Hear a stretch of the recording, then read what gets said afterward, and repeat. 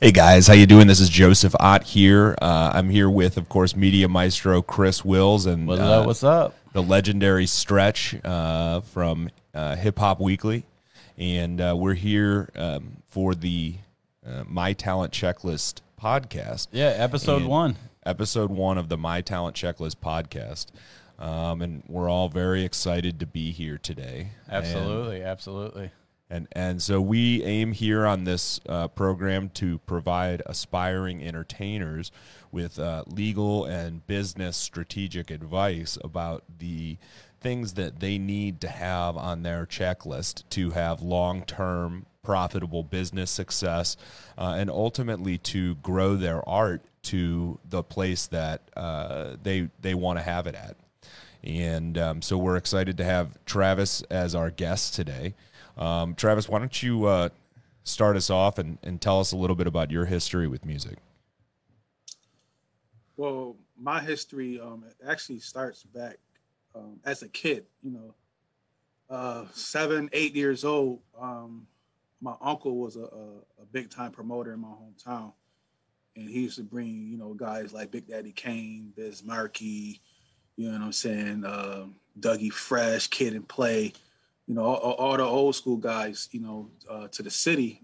And, I was little 7, 8. I probably shouldn't have been there. And what city were you talking about, Stretch? I was born in Niagara Falls, New York. So we're talking Niagara Falls, New York. So you're from the birth mecca of hip hop. Well, the state. Yeah. I don't want to. Yeah. I'm upstate New York, and Absolutely. Hip hop was born in the Bronx, was in the city, which is part of the borough. So it's kind of like two completely different.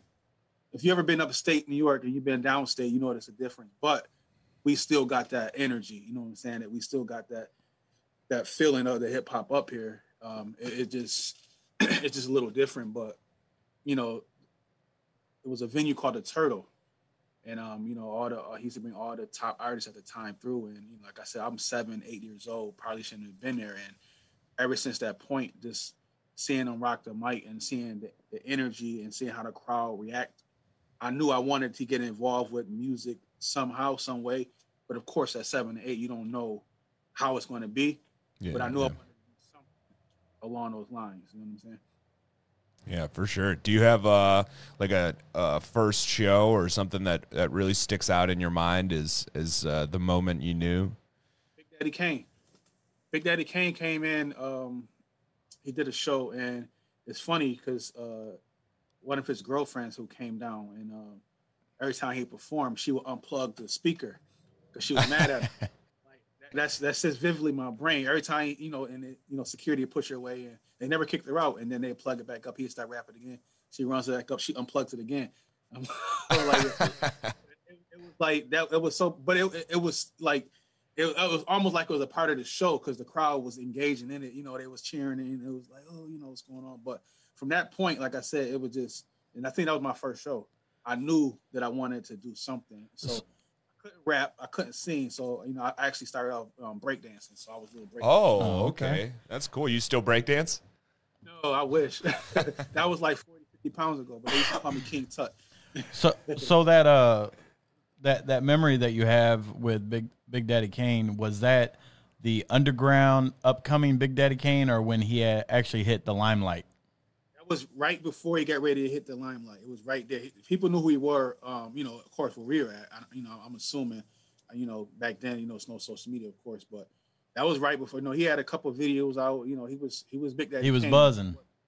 He was buzzing. He wasn't big Daddy Kane, but he was right there. Oh, okay. That's really, I mean, if people know the history of hip hop, that's one of the grandfathers of hip hop. Oh yeah. Yeah, so that's really inspiring to hear that story from you. Yeah, it's cool to see. You had him and you saw him right before he blew up, right? And so you've probably seen that time and again throughout your career, and you can tell when the artist is ready, right? Absolutely, and as a promoter, you kind of you want to catch them on the way up because the price is a little cheaper. You know what I'm saying? Yeah. So it was kind of my job. Okay, he's hot, but he's not that hot. So let's book him. You know what I'm saying? Let's book him because he's about to go through the roof. So let's get him now. So you got to kind of pay attention to that. And to this day, I still do that with, up and coming artists. Like, okay, he's hot. You know what I'm saying? So, So you knew that you wanted to be part of the music industry at an early age, back in the Big Daddy Kane era. So as you got into your teens and early 20s, tell us about that time frame of how you developed your skill set and what actually lane that you took to get involved with the music industry and just music in general. it started off with doing talent shows. I was a senior in high school, 18 years old. So at that point, I knew I wanted to get into promotions because that was my uncles was doing. I said, well, hey, I can do the same thing. And by that time, we talking early '90s, so music kind of changed a little bit. So at this point, you got the Biggies out. You know what I'm saying?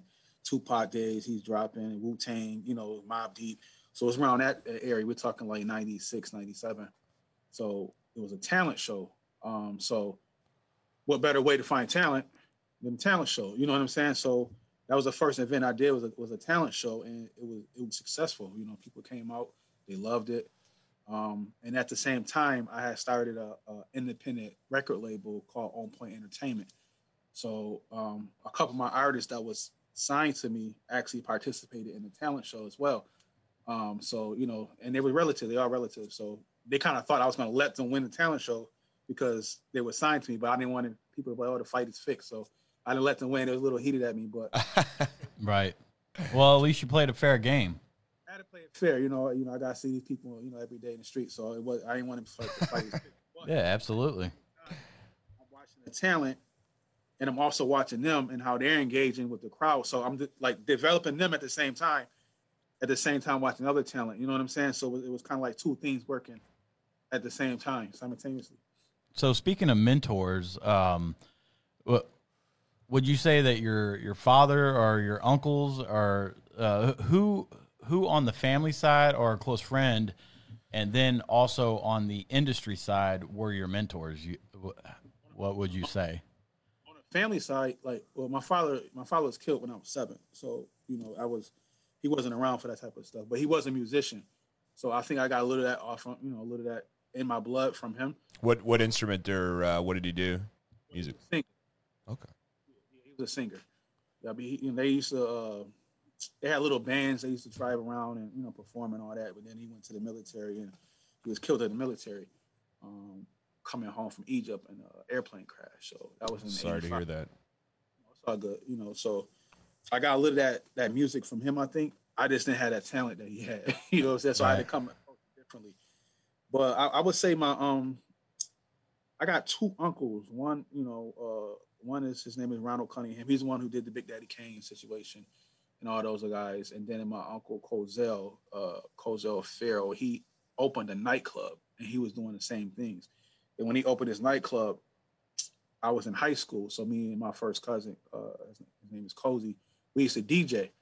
So, we used to do teen night. So, I got to play the music and see how the people react, to the music. Oh, okay, this is hot. This is what they listen to. So it's always been there. I was always able to hear certain things, as a youth all the way through, to where I'm at now. You know what I mean? And on the entertainment side, like the actual industry side, as you developed your promotional skills and got into promotion and doing shows, who would you say was the first person in the industry that would be basically considered your mentor? I don't know if I have an actual mentor who was hands on with me, because I had to get it from the mud. We had to kick down doors to get. You know what I'm saying? Nobody gave us anything, so no one came down like, "Hey, I'm gonna pull you on my wing." You know what I'm saying? It's like, "Oh, who are these guys? Let's watch it." You know what I'm saying? But I would say ever since '96, I always looked up to Jay-Z. So I was kind of wanted to follow his footsteps business wise. You know what I mean? Not music wise. Of course, I can't rap, but business wise. So I felt like, kind of like the Kobe Bryant thing. Like all this time we was in high school, it's like we grew up with them. So Jay-Z dropped Reasonable Doubts in '96, and it was almost like a blueprint of what I should do. Not just me, myself. It's my whole team, my crew, who was with us at the time, same people who I'm partners with today. And it's like it was like a blueprint of us following, from that point on to here. And it's kind of ironic now that I thought about when we talked about Big Daddy Kane. Big Daddy Kane is one of the people who put Jay-Z on. He opened up for him, on tour. Big Daddy Kane used to take Jay-Z on tour with him. So it's funny. I never even thought about that until earlier when we was talking about Big Daddy Kane. But I would say he don't know this, but I would say my mentor would be, Jay-Z. Yeah, that's awesome. And so it's kind of a good segue. Why don't we talk a little bit about the music business and your music business a little bit? And you mentioned that Jay-Z had given you kind of the blueprint, and basically, what we're trying to do with My Talent Checklist is give aspiring artists a blueprint to succeed. We loved being able to draw on you as a resource for knowledge about the entertainment business. Could you tell us a little bit about how you started taking music as a business seriously and sort of the steps you were taking around that time?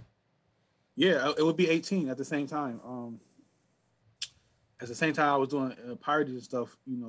When I launched, first we started off with On Point Productions, and then and I had a DBA for because this at the same time I'm learning these things as I'm going. Right. I would tell artists when I talk to them, like I got a DBA for On Point Productions, and then I started learning about LLCs. And I'm like, man, well, I need an LLC because somebody can take my name somewhere else and do something else with it. So then I switched it to On Point Entertainment, and I made that was incorporated. That was an LLC. So I really didn't know the difference between the two, but I just knew that was something I needed to do. It cost a little bit more money, but this was what I was supposed to be doing. So, that's what I did. And I got a book called Music Distribution 101. Okay, cool. I read that book from beginning to end, and And what year was that book that you got? 96. This is 96, 97. I don't know exactly which. So that was before the streaming and all that. So the distribution was actually in a whole different element during those years. Yeah, and you got to remember, like I'm following Jay-Z at the same time, so he couldn't get signed. He went to every label to turn them down, so they had to print up and sell CDs out their trunk. Mm-hmm. So that's what I did. I print up CDs and I just sold them. I went each corner, whoever they was at, whatever people were sitting out at, whatever storefront, and we selling CDs or cassettes at the time. And that's what got our buzz going. And that's what developed the distribution network. So the goal was, to sell enough independently, and then hopefully we can get an independent a distribution deal with a major. But it's a little harder coming from upstate New York than downstate New York. It's all the labels is right there. So, if you buzzing, like somebody like Jay-Z, you buzzing in the streets of New York City, the label is going to come find you, and which they did, like Priority, then Def Jam, and now it's where it's at. But I think if I had this same hustle and I lived in that area back then, I think it would have been on back then. So I had to go the long route. Right. But, So when did you start Hip Hop Weekly? When did that come about? Oh wow, we jumping. Hip Hop Weekly is years. That was 96, so you might be talking 2015. Oh, okay. Yeah, so then in the interim, you were saying you were learning the ropes of the music business. Can you tell us about maybe some of the struggles that you learned from during that time, and some of the stuff that you think you did well? For me, it was well, for us as collectively, it was more or less artists, because when you grind, no money is being made at this point. You know what I'm saying? So everything is out of my pocket. The artists not making no money. We grinding. So that even the money that we were making off CDs is basically covering production, studio, or print up. How much it costs to to get the CDs and get the manufactured product. So it's like we're breaking even. So you're just flipping it right back into reinvesting. Now, it's cool with me, but I also got artists, basically the same age as me, or maybe a little bit younger.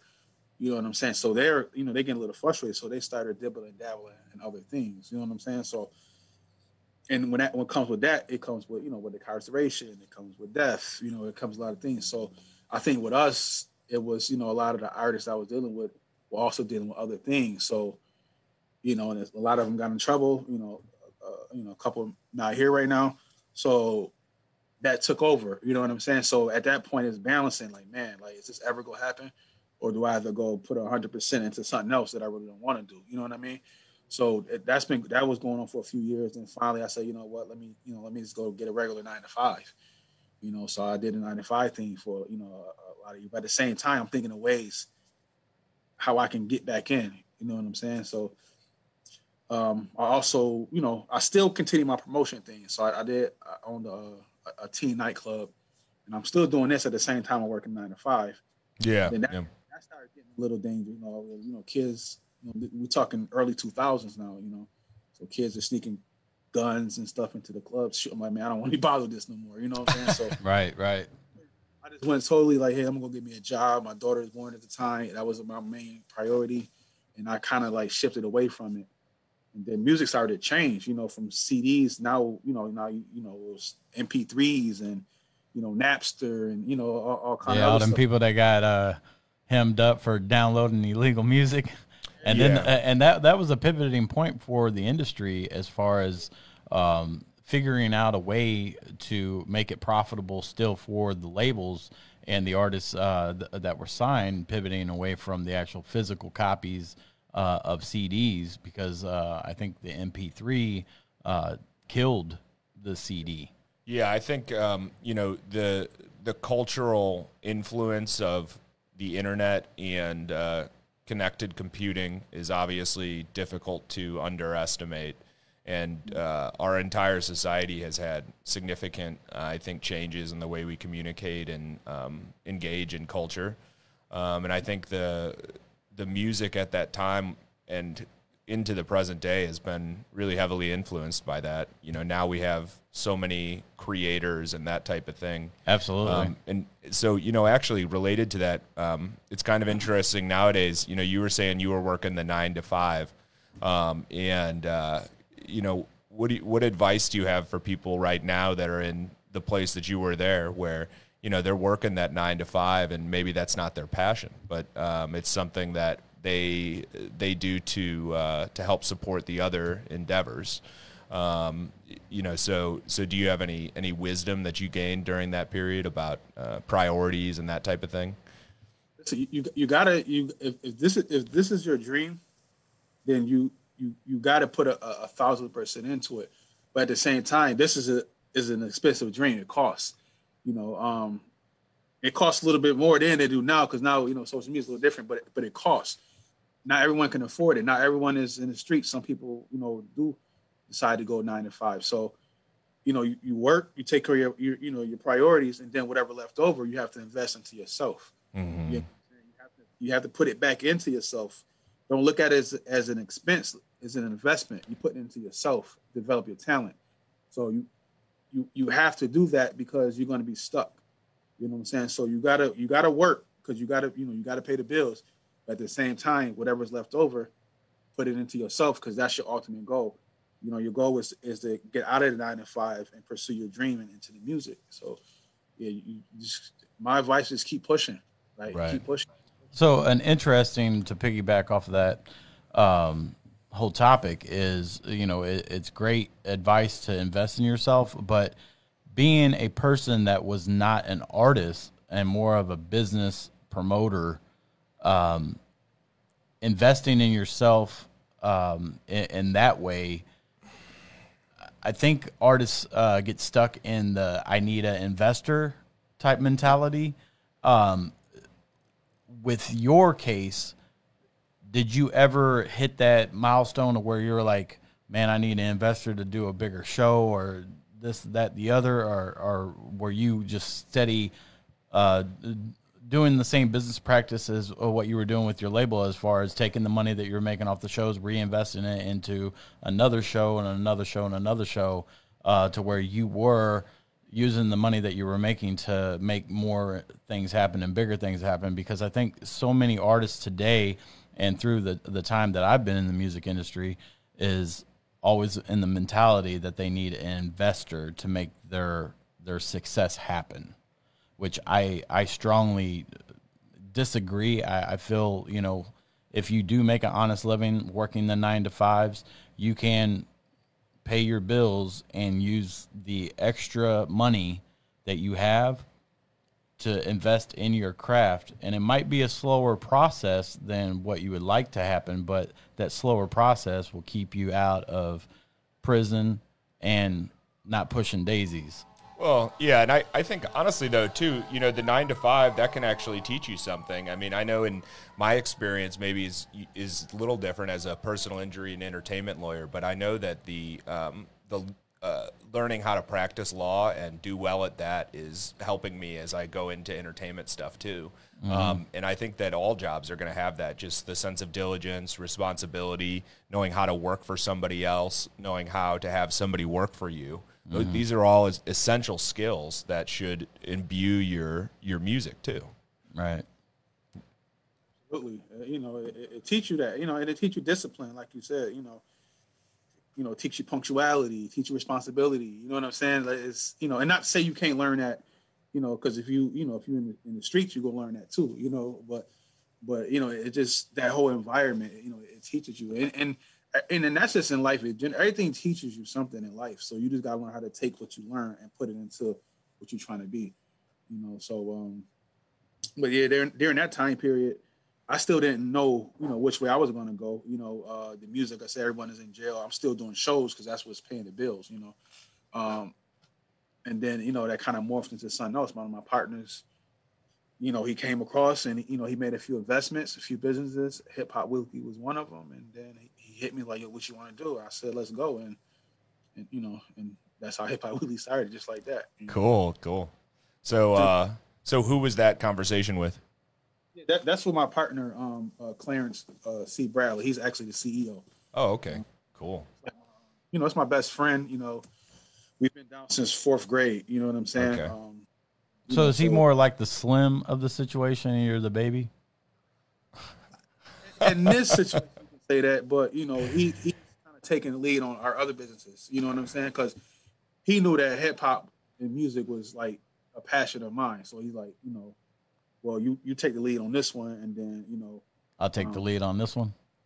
You know, we got another company is Armadale Vodka. I'll take the lead on that. You know what I mean? So, right. You know, when our other friends, you know, his name is Robert. He's taking the lead on something else. You know what I'm saying? So everyone has a position to play. Right. You know, collect same people who I grew up with. You know, that's who we rocking with today. Yeah, I mean, that's pretty amazing, the longevity of friendship and how it's transpired into business partners. You know? Yeah. I think good friendships are always a good foundation for that sort of thing. You know, so basically, you know, in the context of starting businesses, it's always good to work with people that you're close to, but it's also important that you try and reduce sort of ambiguity when you're starting your business, right? And so when you guys were coming up with the ideas for Hip Hop Weekly, you know, did you know it was going to be primarily like a website, or how did the idea come to you in your head? Hip Hop Weekly, and first you gotta remind you, like, none of us got media's trained. You know, we don't know nothing about media. You know what I'm saying? So it was more. Well, you do now. Yeah. Now and you know, same thing with music. You know, you have some things you have to learn on the go. You know what I'm saying? You're not gonna know everything. You have to, and it's gonna be errors. You know, and you just can't keep continuously making the same mistake over and over again to learn from it. So with Hip Hop Weekly, you know, it was a you know, it still is a magazine because we're going back to print, but it was a bi-weekly magazine who was ran by Dave Mays and Benzino. So it was bi-weekly, and, you know, it was kind of tabloidish. You know, so how long was their run before you and your partners took that over from Benzino? They had a great run. I think it was 07, 08. It's about maybe 2015. So a good 7-8 year run. They had a solid run, you know, because at the time it was no such thing as a hip hop tabloid. You know what I'm saying? Now, with social media, kind of slowed it down for them, because now any gossip, anything, I can just go on Instagram immediately. You know what I mean? So if you're doing something bi-weekly, and you got to compare with something that happened every 2 hours. You know what I'm saying? People start to lose interest in the print. You know what I'm saying? So when we came up, when we came in, social media was really popping at the time, especially IG. So our goal was we don't want nothing to do with tabloid. That ain't my style anyway. So we don't want to do no gossip. We don't want to talk about no beef or anything. And we just want to go back to the culture. Okay. We go back to the elements of hip hop, the elements of music. We go talk about positive things. We go kind of control our own narrative of what we want to put out. So if they want gossip or they want something else, they can go to Shade Room. They can go to Hollywood Unlocked. They can go to Say Cheese. Stuff like that. Hip Hop DX. But we wanted to keep it strictly on the music. Cool. So it took a while to build it back up. So it's kind of to that point now. We put out a couple of tester issues, actual print issues. We had Meat Mill on the cover, did pretty good. We did one with Casanova on the cover, that did pretty good. Now, what we found out was people aren't buying magazines like they used to in the general public, but in the prison industry, they love magazines. So now, when we print now, 90% of them are going to, our brothers who are incarcerated. You know what I'm saying? Because they want to know what's going on, even though it's some more cell phones are in the prisons now, but they still want to pick it up and read it. They want to feel like they're being part of society. So what better way to do that than a magazine? So it's still a market for the magazine. It's just, we're going to ship them to our brothers and sisters who are unfortunately incarcerated. And there's a small market still out here, I'm just going to do it like we was hustling CDs. I'm go to mom and pop stores. We drop it off magazines at this store, drop it off magazines at this store, and we build it up, from that way up, ground up on the print side.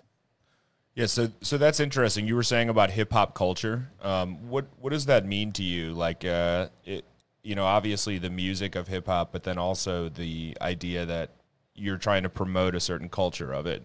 What does it really mean to you? It's a lifestyle. It's the way you breathe. It's the way you talk. It's the way you dress. You know what I'm saying? It's the way you dance. You know what I mean? It's a lifestyle. Hip hop is turned into a real lifestyle. You know what I'm saying? And the culture itself is still fairly young.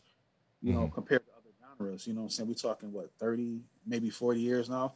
So we're born within this culture. You know what I'm saying? Whether we embrace it or not, it's there. So I think the stories that come out of hip hop, some of the stories that people don't know need to be, talked about. You know what I mean? Like you would hear, oh, this person went to jail for this, or this person got a beef with this person, but what about the things that these people are doing in their community that other media outlets aren't highlighting? You know what I'm saying? What about, Meek Mill reform, how he's getting people, to come home from prison and, getting people bail and people sentences reduces and stuff like those are important stories to me that you might not see on other platforms. You know what I mean? So I just think when you own a platform, it's important to control a narrative, so you can hear all that other stuff over there, but over here you go hear, from a different perspective.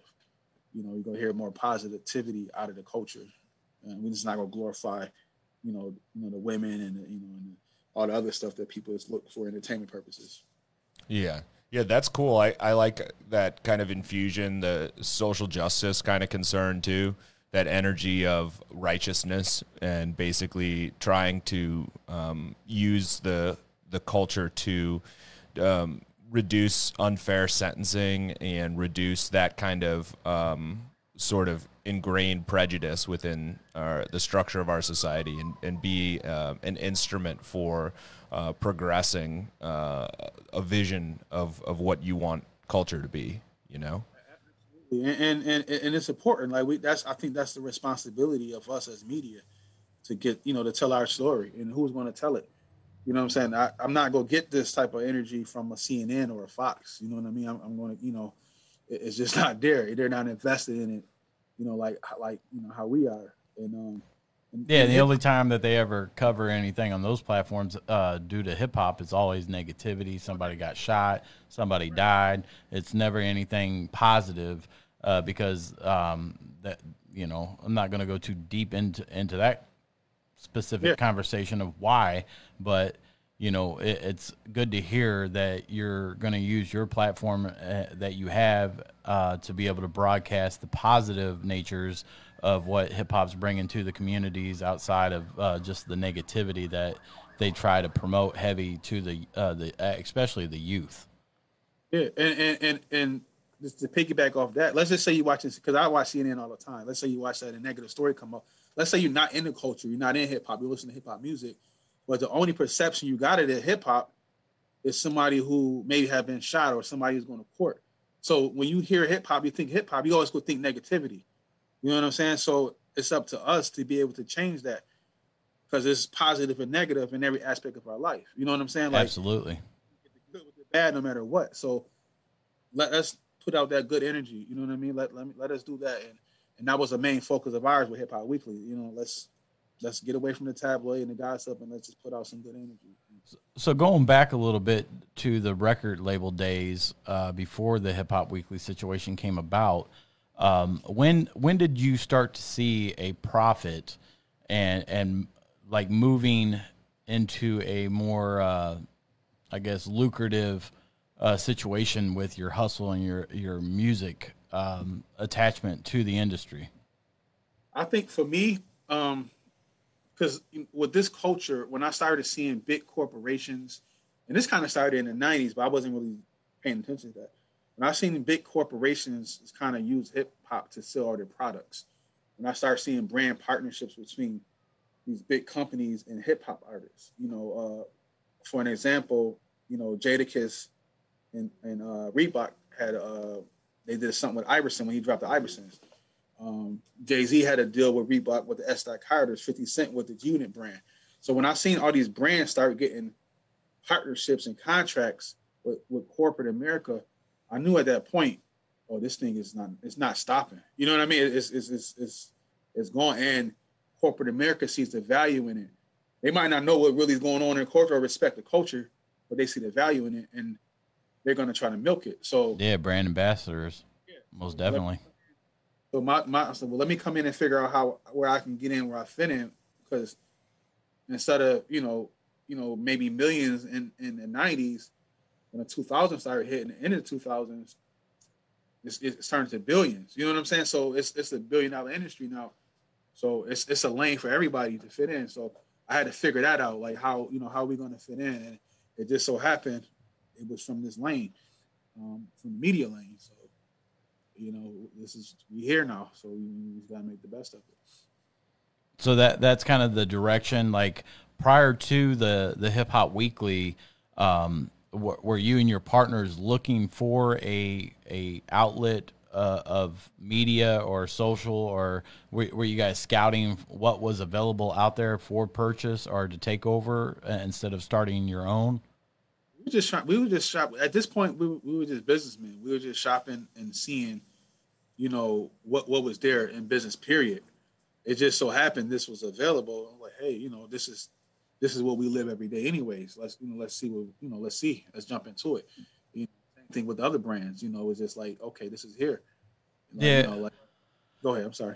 And most situations like that, such as like Hip Hop Weekly and the Vodka brand that you now have ownership in, those type of situations just aren't like freely spoken, very advertised situations. So usually you have to know somebody within a network to know that opportunity even exists. Can you speak a little bit on how those opportunities came about and the people that you had conversations with to inspire those opportunities? Yeah, see what it was is, and I tell artists when I speak to artists now, it's basically intellectual property. So I didn't know, like I said earlier, I knew about DBAs and I started learning about LLCs and being incorporated. I wasn't big on trademarks. Mm-hmm. My friend, my partner, Clarence, he was big on trademarks. So he would go and look and see what names and what stuff was available. And when Hip Hop Weekly came in, okay, it's there, And then, well, Hip Hop Weekly a little different situation because we were kind of advertising Hip Hop Weekly in the vodka in Hip Hop Weekly. So we kind of developed a relationship with the prior owners, and then we just worked something out from that point on. But with Armadale though, it was like, oh man, this is available, and you know what I'm saying. Armadale was part of the culture. If you came up in early 2000s and you listen to Jay-Z, Dame Dash and them, they were the prior owners of Armadale Vodka. You know what I'm saying? And that's when I started to notice the shift because they were promoting Belvedere. It was promoting Belvedere heavy with Jay-Z and Dame Dash and them. And then it's like, well, why promote this company? We can get our own company. And that's when they purchased Armadale Vodka. Oh, man. That's such a great story. Like, I just love the energy of it, getting out, starting a business like that. And, you hit on a lot of cool stuff with the intellectual property. And on the trademark context, we were just working on a deal last week. And, this is multiple hundreds of thousands of dollars, and it got held up for over a month because of some trademark issues. And so, it's very important to get on that trademark avenue quickly so you can have an attorney review the availability and suitability of certain matter to mark protection.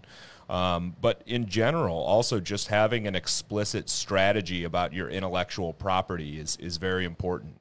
And what you're doing as an artist, you are creating a portfolio of property that you can derive rent and profit from for your whole life. So that's super inspiring about Jay-Z, getting that idea with the Armadillo. And I guess you kind of fed off that energy when you decided to do what you did. Yeah, because we fed off it. And this Armadillo, because I'm going to tell you a story about that. It's a wine or something called Armadillo. And we had Armadillo? Yeah, something like that.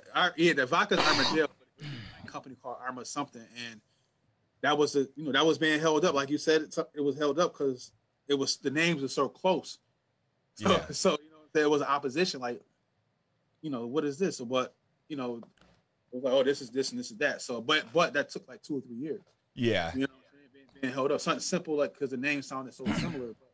Yeah. It was just watching, your mentor. You see a mentor promoting this product, and they promoted the shit out of it, And when they kind of split to see that was available, man, you know what I'm saying? So my boy made the move, and and then we connected some dots, and here we are. So that should be coming fully out, within the next 6 to 12 months. We'll put the gas on that, 100%. And then another product that we got, state property, because that if you know Benny Siegel. He started the state property thing, but still part of the whole Rockefeller Army. So that was even available. So we bought the rights to state property. So you got Armadillo Vodka, and now, so you're going to be. How are you going to be promoting that? Well, you talking about the Armadillo, or you talking about the state property? Armadale is. We're gonna we got a few things. Yeah. Got to keep it on the down low for now. Yeah, we signed some non-disclosures. I can't go into details, but it's. So you got some brand ambassadors that are probably going to be doing their thing for that. Ridiculous, like it's crazy. And to be honest, like I don't know, I'm just this is just upfront and honest. He has not told me a thing, folks. I would assume it wouldn't be that hard to get people to gravitate toward that brand, knowing the history of that brand. You're right, absolutely knowing the history of it, because if you pay attention, then it was well repped. So people are going to grab it to it. It's just they already grab. We get emails like where can we get it at? It's not even out. You know what I'm saying? It's not even out, and the emails like where can we get it? But it's working. It's working. I can't wait. Yeah, it's gonna be huge and much success to that opportunity that you guys took advantage of, and I can't wait to see the fruits of the tree as it grows. Yeah. So as you grow that business or any of your businesses, let's talk a little bit in particular about some steps that people should take. And, you're an experienced businessman. You've gone through the acquisition of companies and their intellectual property, and you have experience now exploiting your own and others' intellectual property to make money. So why don't you tell us a little bit about what advice, you have for people trying to get into that space? Well, for that space, you have to do your due diligence. Like I knew nothing about this stuff. I had to read. Like a lot of this stuff they probably should teach in school. I don't know if they taught it in you guys' school, but they didn't teach it in my school. You know what I'm saying? So we went over it in law school. But law school, yeah. So a lot of this stuff, it was just like I had to learn it, and the only way I had to learn is by taking losses. And the whole intellectual property, I really just got onto that 100% maybe about 5 or 6 years ago. With my partner, he was good on it. He studied that kind of stuff, so he kind of schooled me to the importance of trademarking and making sure you go grab your websites and making sure you go grab your emails and your social media handles and anything that's related to the brand. Make sure that you have control of it, because these are things that is going to give you residual income for years to come. You know what I'm saying? So that's important. So, piggyback up, we talk about with the artists. So the first time, whenever artists hit me, because I get, emails, tons of them. First thing I ask them is, okay, this is your rap name. Do you own this name? Because I have known, artists who start to pop. They don't trademark their name, and then it's a people who go there, they trademark it. Now you got to buy your name back from somebody who trademarked your name. People do that all the time. So my first thing is when I talk to artists is, do you even own your name? And they look at me like, what do you mean? Do you own your name? Like, is your name a business? And 9 times out of 10 is no. You know what I'm saying? So, and then, I go into explaining certain things, and we go from there. Yeah. And there's been many or situations where artists have been presented to the labels, and the labels love the music but hate the name. So they actually rebrand the artists and sign deals. I've seen that. Yeah. Yeah, and so basically, with regards to the name, I think that's an interesting conversation to have. And I've had, in the past few weeks, multiple artists come in to get their names trademarked. People often get confused about it, and they think that with a name, you get a copyright on that. But actually, the copyright is for the artistic production more, the songs themselves. And those also are obviously one of the categories of intellectual property that you have. But the trademark is very important to get at the outset, particularly in the context of hip-hop, where when you're releasing songs, if there's somebody else with the same name on Spotify, that's going to mess up your plays. Your viewers aren't going to be able to find you. But if you have that trademark, we can make sure that they do not release under that name. You can sue them, and, we can write them letters and that kind of thing and make sure it doesn't happen like that. That's important. Like, you talking money, like you want somebody in your pockets, you gotta get that trade. Yeah, no, it's interesting to talk about. I mean, I think from a business perspective, if you're running an art entertainment type business, I mean, the value of the business grows, and you've got to think about the portfolio of intellectual property rights is kind of like a bundle of sticks, right? And there's all the different components. Your LLC is the full bundle, but then each of the individual sticks, you've got your copyright, you've got your corporate business agreement, your trademarks, and then your obviously your bank account and your website and all your technology. And those sticks, if you keep them bundled together, they're a lot stronger than a single stick on its own. Yeah, absolutely. And speaking of sticks, you also have to figure out, the people that are truly backers and supporters of you to be able to bring your team together. Because, I've heard too many times, people in your position, Stretch, that the artists come up to, hey man, put me on this or that, the other. And, one of the first questions is, about the business of, owning the name and that section of it. And then also, what's your following like? All right. What's your numbers like? what do you have a manager? Do you have, you know what I'm saying? And then it goes into them, you know, having those questions of who do you have on your team?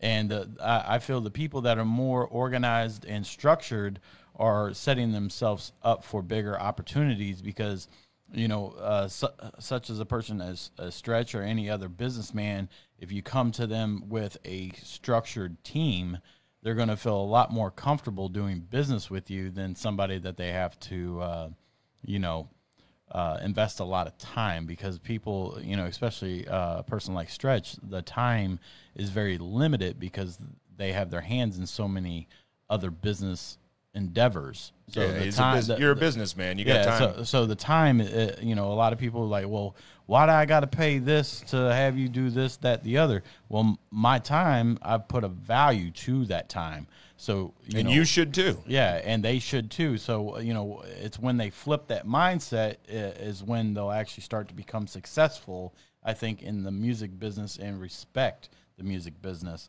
So, speaking of the music business, Stretch, from your endeavors and the bumps in the roads and stuff like that, which bump was like the biggest bump, but yet the most rewarding because of the lesson that you learned and moving forward and to moving you in the direction of your success?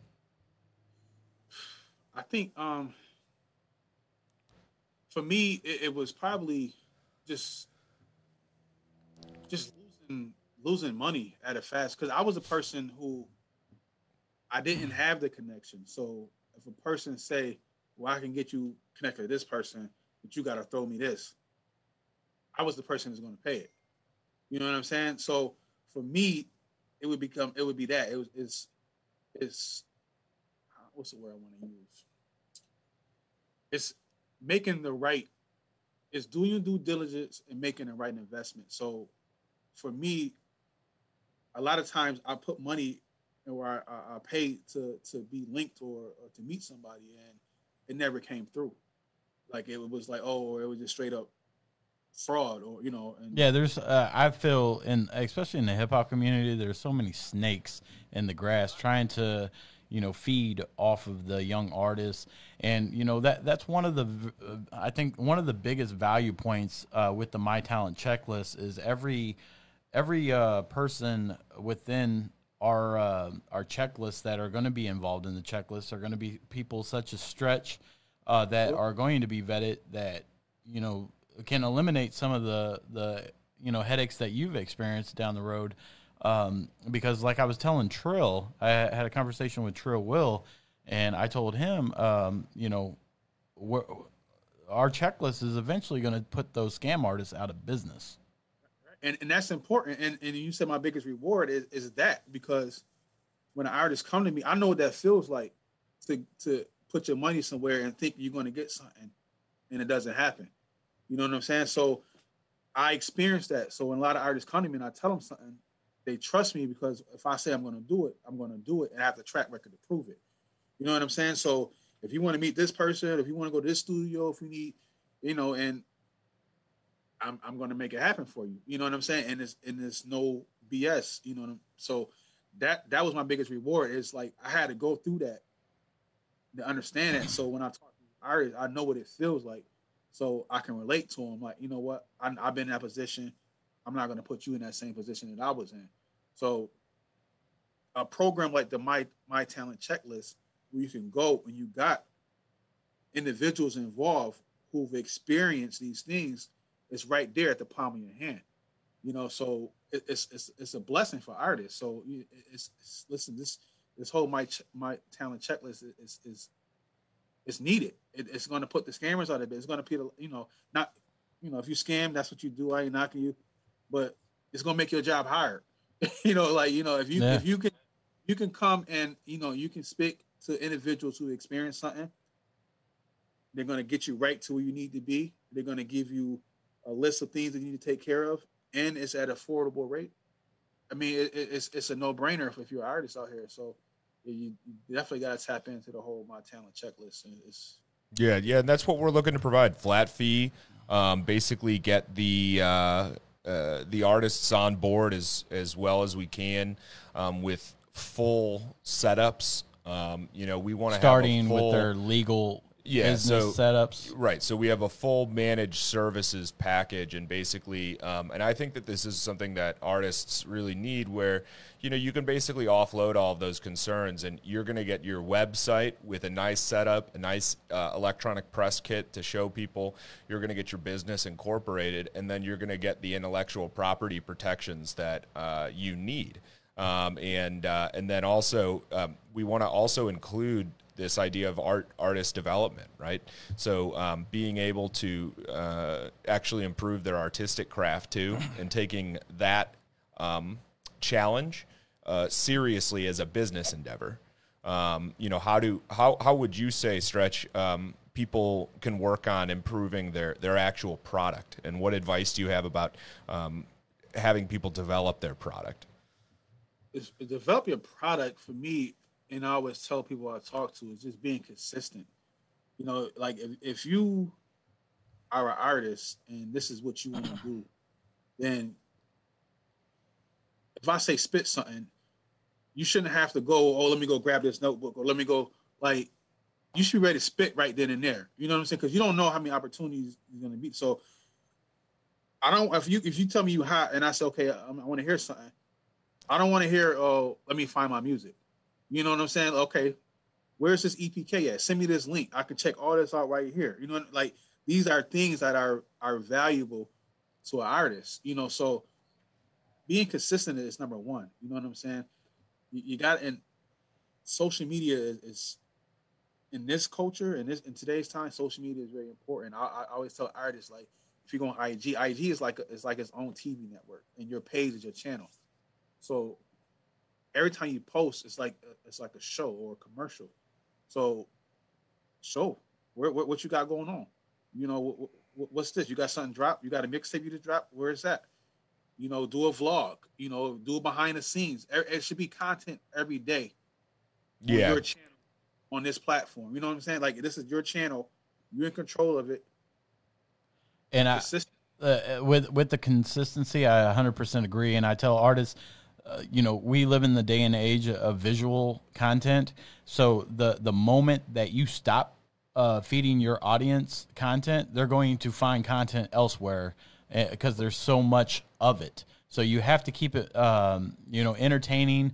And, there's so many artists that have won because of the content and not so much of their music, because they stay engaged with the audience and just learning, getting to learn the artist from a personality standpoint instead of just the music. And it allows that fan to actually really connect to the artist and understand maybe why they made that particular song, because they paid attention to their content via IG or whatnot. So I 100% agree with that, Stretch. And what Stretch is telling you, artists, is you need to pay attention to what he said. Well, when you come up to him and you talk to him and he says, spit me something. When he's saying that, that means you need to be able to rap a 16-bar acapella off the top of the dome, or spit something freestyle and have it be hot. And for the females and the male artists that do the R&B, you got to be able to hit those notes right. You know what I'm saying? So practice your craft. Acapella. It's a big, we come from the era of the old school grind, so that's what you had to do prior to the Bluetooth speakers and all this accessibility of the smartphones and stuff like that, to where you have to play a song to remember your lyrics. No, back then you had to be on point. Well, I think, it brings it back to the music too. I mean, we were out last night at an album release party for my friend Ryan Marquez, and he's got kind of a more jazz thing going on, although it's definitely got some hip hop arrangements. Oh yeah, most definitely. But when I was at the after party, Chris was spitting and did some acapella. With some other rappers that Slim. were there, and it's just super impressive to see that. And it goes to the music thing too, because then at the after party, we were playing some guitar and jamming, and the girl Lola Christine came in and she started singing on top of it, and it's Beautiful. just so magical. That's and that's what people want from music. Like, and so if you want to be able to do music, you need to be able to do music. It's not just enough to say it exists. You got to be able to, in the moment, allow that to happen. Have that kind of almost vulnerability, right? Like where it's like you're on the spot doing it. You know, you're making it happen. You are the music, so show it. Yeah, that's 100% true. So what else besides the consistency do you tell the artist? The consistency. You ever ask for like, hey, let me see your EPK, or you know what I'm saying, to see any of the business tools that they may need outside of their social media? For the music side, you know, it's consistency. Now, what I always tell them is this is the music business. So, you know, unfortunately, you know, it might be 10% music, 90% business. So if you come to me like I'm hot, who are you? So I don't know who you are. Then, okay, my next question is always, well, where's your EPK? And 50% of them don't have an EPK. It kills me when they ask what's an EPK? What is an EPK? So that right there tell me that, okay, well, you got some, you know, we got to do some work because you don't even know what an EPK is. You know what I'm saying? And that's that My Talent Checklist. And could you educate us though? What is an EPK, just so that in case somebody doesn't know and doesn't want to be embarrassed? Electronic press kit. So everything that involves your brand should be in that EPK. Your social media, your links to your Spotify, your links to your Apple Music, you know, your photo shoot. You know, if you got photos, you got videos. You know, your website, a well-written bio. It's your brand, right in your hand. You know what I'm saying? So, if you trying to elevate and take your career to the next, you have to get it. And if you don't know how to do that, then My Talent Checklist. Most definitely, you hit it on the head there. It's there. You know what I'm saying? So that's important. But yeah, I mean, if you can get that, and then you know that kind of more. Once you get that, then it kind of morphs into other things like, you know, media, you know, or you know, people who can listen to my music, and you know. But if you don't got your EPK together, that's, you know, that's kind of like step one. You know what I'm saying? You got to get there, and then we can discuss going further. And just for the artists understand the EPK and the structure behind the EPK of the items that he said, that means professional photo shoot. I get sick and tired of putting together, trying to get the EPKs put together with phone photos. You need to go and reach out to your local photographer, somebody that's hot, that's doing videos. Support your artists. Yep. Yeah. So, you know, go and find you a professional photographer to take some good pictures of yourself. There's a huge difference between a iPhone, Android, and a professional Lumix or Sony or Canon camera. I don't want to hear the arguments. There's a huge difference. So if you're going to be taken serious, you have to provide a serious product. And by doing that is having a well-written bio, having your IG and your naming conventions be the same across the board on all the different social media platforms, as well as your music platforms, and having well-developed, well-edited music videos. There's a easy visibility to tell if an artist is serious about their craft or not. Would you agree? Quality. I mean, quality, is key. Now, sometimes you might not have a dope video producer or someone else, but again, that's what we're here for. You know what I mean? Like if you want to get connected to a dope, producer or a dope videographer, then My Talent Checklist is here for you. It's all the things that you need to take your career to the next level. It can happen for you. You know what I'm saying? Like that. It's we're the bridge. So let's go. It's go time. So is there anything else that you would put on your own talent checklist? Like what would you say the artist needs? And we talked before about the importance of the EPK and also of having the website and the business ownership structure so that your business owns your website and the intellectual property and then the bank account. Is there anything else that you would say is an essential? For me, from what I've been learning, for one, business is like, I mean, you can't do nothing with your business line. But right. Making money, especially if you're an indie artist, and you're selling music and you're selling your brand, you're selling your lifestyle, I think merch is important. I think as an artist, you have to have merch. You know what I'm saying? A lot of artists make more money off their merch than they do the music. Some of them, you know what I'm saying? So Absolutely.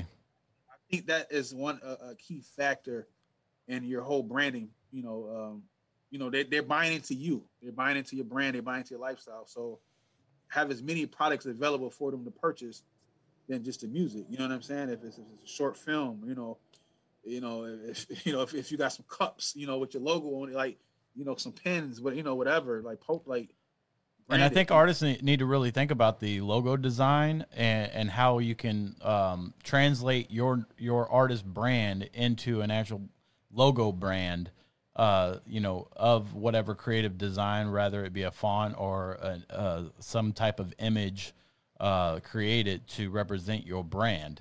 I think that's very, very important for artists to, obtain that logo, which then again ties into the intellectual property of their business.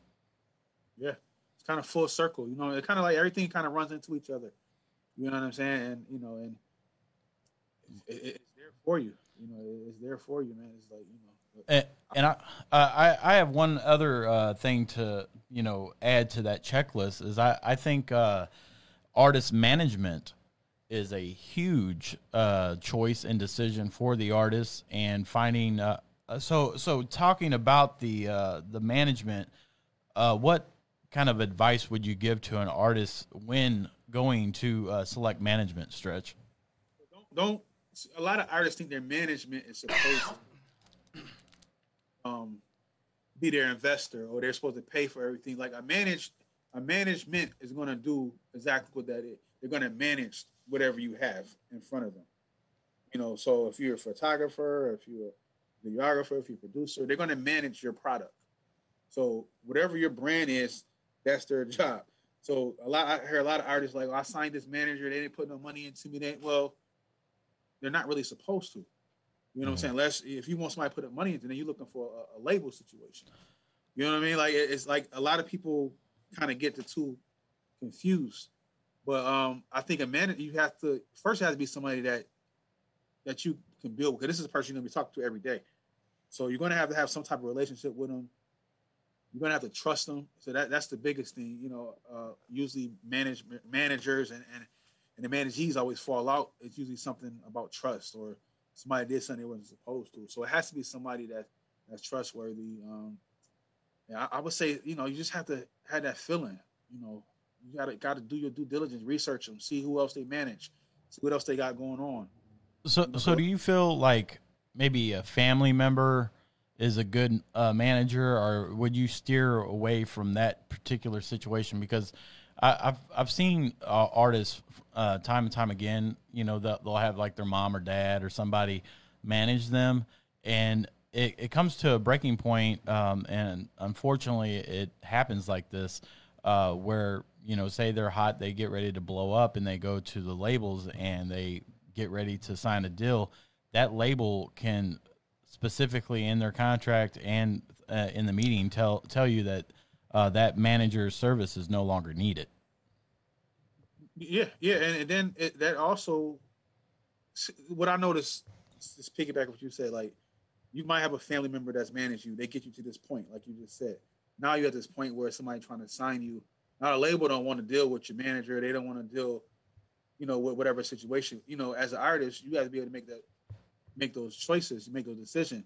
That's when you might have to at this point go holler at listen, this is my manager. You got a good relationship with your manager. The label don't want me to keep this. Like, what can your attorney do at this point? Exactly. Yeah, that's when you need the attorney. And that's a key word, and I appreciate him actually picking that word and pulling that word into the conversation. I was waiting for it, Stretch, because a lot of artists don't understand. They get these deals presented in these situations set down with the big labels, and they just think paperwork immediately, and where can I sign, without even thinking, hey, I need to go talk to Mr. Joe Savat at Law Firm to get me right. Yeah, no, that's right. I mean, you should never read something without having, never sign something without having the lawyer look over it in that context. And basically, you know, with the My Talent Checklist product, I mean, we want to get you to the point where you're getting investors like that. You know, if you have your portfolio of your product under control in advance of that, it makes that investment significantly easier from their perspective, the record company's perspective. And it also gives you leverage, because at that point, your business has been consolidated, your intellectual property portfolio has a defined value, and if they're trying to shortchange you in some way, you can very easily negotiate with them. You come from a position of strength and certainty, rather than merely being happy that they're giving you any money at all. You know, you want to be in a position where you can get the best deal possible, retain control over exploiting your intellectual property, and have full control of the vision to the extent that you can, you know, with their advice, and make sure that they're an actual partner with you. They're not going to own you. Yeah, and when he says ownership, Stretch, you know, I've seen too many situations where artists sign these deals, and you know it's a full 360 deal, and you know that you basically just signed your life away, and you're going to be making pennies of the money. And what's so messed up is if they front load you X amount of dollars, they're gonna put a percentage on what they're gonna get and what you're gonna get on top of you. It's so like, just read your contract and have an attorney read your contract, because you do not want to set for the next 5 years, 10 years, and make no money and get all happy because you went out and spent your advance. And I love the fact that, Joe, you use the word investment, and the investors. Artists need to understand that a record deal is they camouflage the word for loan into record deal. They are basically the bank, and you're paying that loan back. And if you don't pay that loan back, they actually own you, and your music career is basically shelved. Right, absolutely. And the good thing about my talent checklist is, like Joe, you mentioned a great word, leverage. Like, you follow the steps on My Talent Checklist will give you leverage.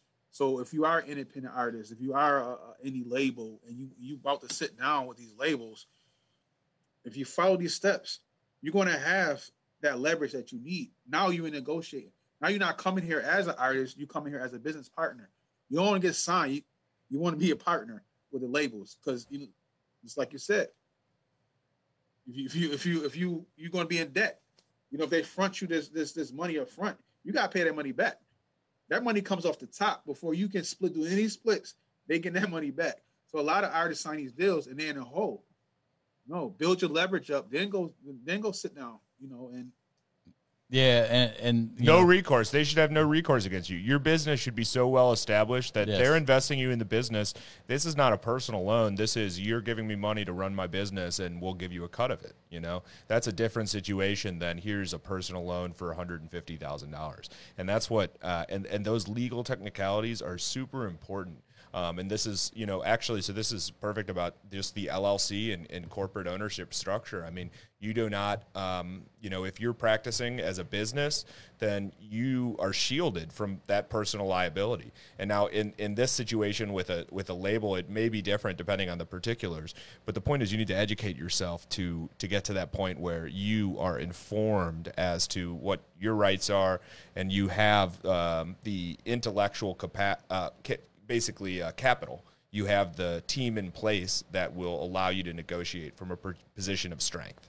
And with the My Talent Checklist and the association that the artist will have in doing business with the My Talent Checklist, they will have representation, of course, of a attorney that they can reach out to at that time, instead of trying to find an attorney and not have a well-established relationship, because we'll have establish that relationship from the start to the finish of the steps through the My Talent Checklist, leading up to the situation where if an artist pursues getting a deal, that they'll have that core relationship already built with myself, yourself, and Stretch. Yeah, for sure. Which is tremendous value in itself. Yeah. Just the relationship.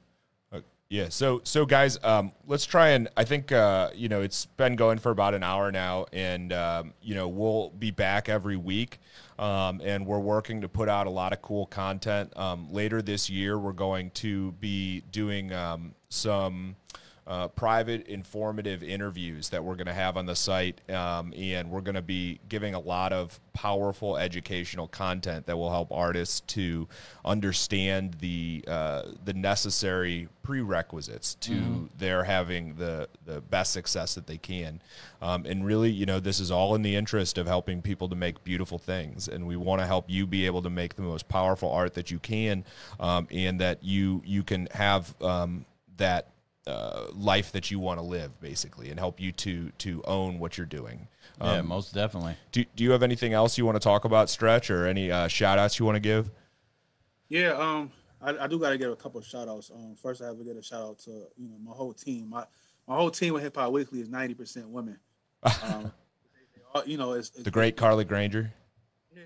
They keep me on my toes. They they sharp. So I have to show my appreciation. For them, starting with my editor-in-chief, Cash Jones, my brand manager, Radio Red Rocks, Michelle Biza, everyone involved with the radio, of course, my partner, C. Bradley, Robert Welch, and the word that keeps sticking out to me after tonight is leverage. With the whole My Talent Checklist. I think if you want to go to the next, and if you're looking for a record deal, I mean, we can provide you the leverage that you need to negotiate, and get your career to the next level. If you're looking for a record deal, independent, we can help you that way as well. So leverage, I think that's like the word of the night for me. Okay, cool. Thanks, Stretch. I appreciate that. What about you, Chris? You got any shout outs you want to give? I just wanted to, give my shout out to Stretch for taking his time out of his busy schedule to sit down with me and Joe this evening. I look at some beautiful situations coming in the near future. Before the call, we got on the Zoom and making sure that everything was everything. And Stretch informed me and Joe about what is it, AC3? A3C. A3C in Atlanta. So, look for My Talent Checklist and Hip Hop Weekly to be heavily involved in campaigning and marketing and giving opportunities for, you to get involved and get engaged with both Hip Hop Weekly and My Talent Checklist. Big shout out to the law firm and to all the brand ambassadors, A&Rs, artists that are affiliated and in the network of Full Circle Music Group. I just really wanted to tip my hat off to you, Stretch. It was a pleasure meeting you, and how the world and the universe aligned the three of us to be in the same room, to be able to have those set downs and those conversations to lead us up to this point and to where we're going in the future. So I'm really excited about it. Yeah. So guys, tune in next week. You can also check out our website, mytalentchecklist.com. There's some links on there to my law firm too. And, so if anybody has any questions about anything, and wants to schedule anything else, just feel free to reach out. And we'll be back bringing more valuable content with you guys about hip-hop and entertainment business, law, and trying to have success as an artist. Thanks, most definitely. And before we leave, I want to go ahead and just give a little rundown of who we have coming up here in the month of September. Next Sunday, September 12th, we'll have Preach from St. Louis in the building. Yeah. September 19th, we'll have VIP. I think how you say her name is Vi Peach. She's a female hip hop artist from Cincinnati, Ohio. I wanted to give a big major shout out to her. And September 26th, we have Big B from BBMG Music Group down there close to Miami, Florida. So I really look forward to talking to the CEO of BBMG. So, awesome. That's one of Trill Will's partners that they partnered him and Celebrity DJ YG with this CEO. He actually did personal security for some of the top hip hop artists such as like 50 Cent, Jay-Z, his security group before he got into the hip hop world. So that's going to be a cool perspective and business conversation as well. So that's what we have coming up next 3 Sundays, and I appreciate everybody tuning in. Once again, this is Chris Wills signing off, My Talent Checklist, Joe Savat, and we got Mr. Stretch in the building, Hip Hop Weekly. I appreciate everybody tuning in. All right. Until next Sunday. Later, guys. Peace.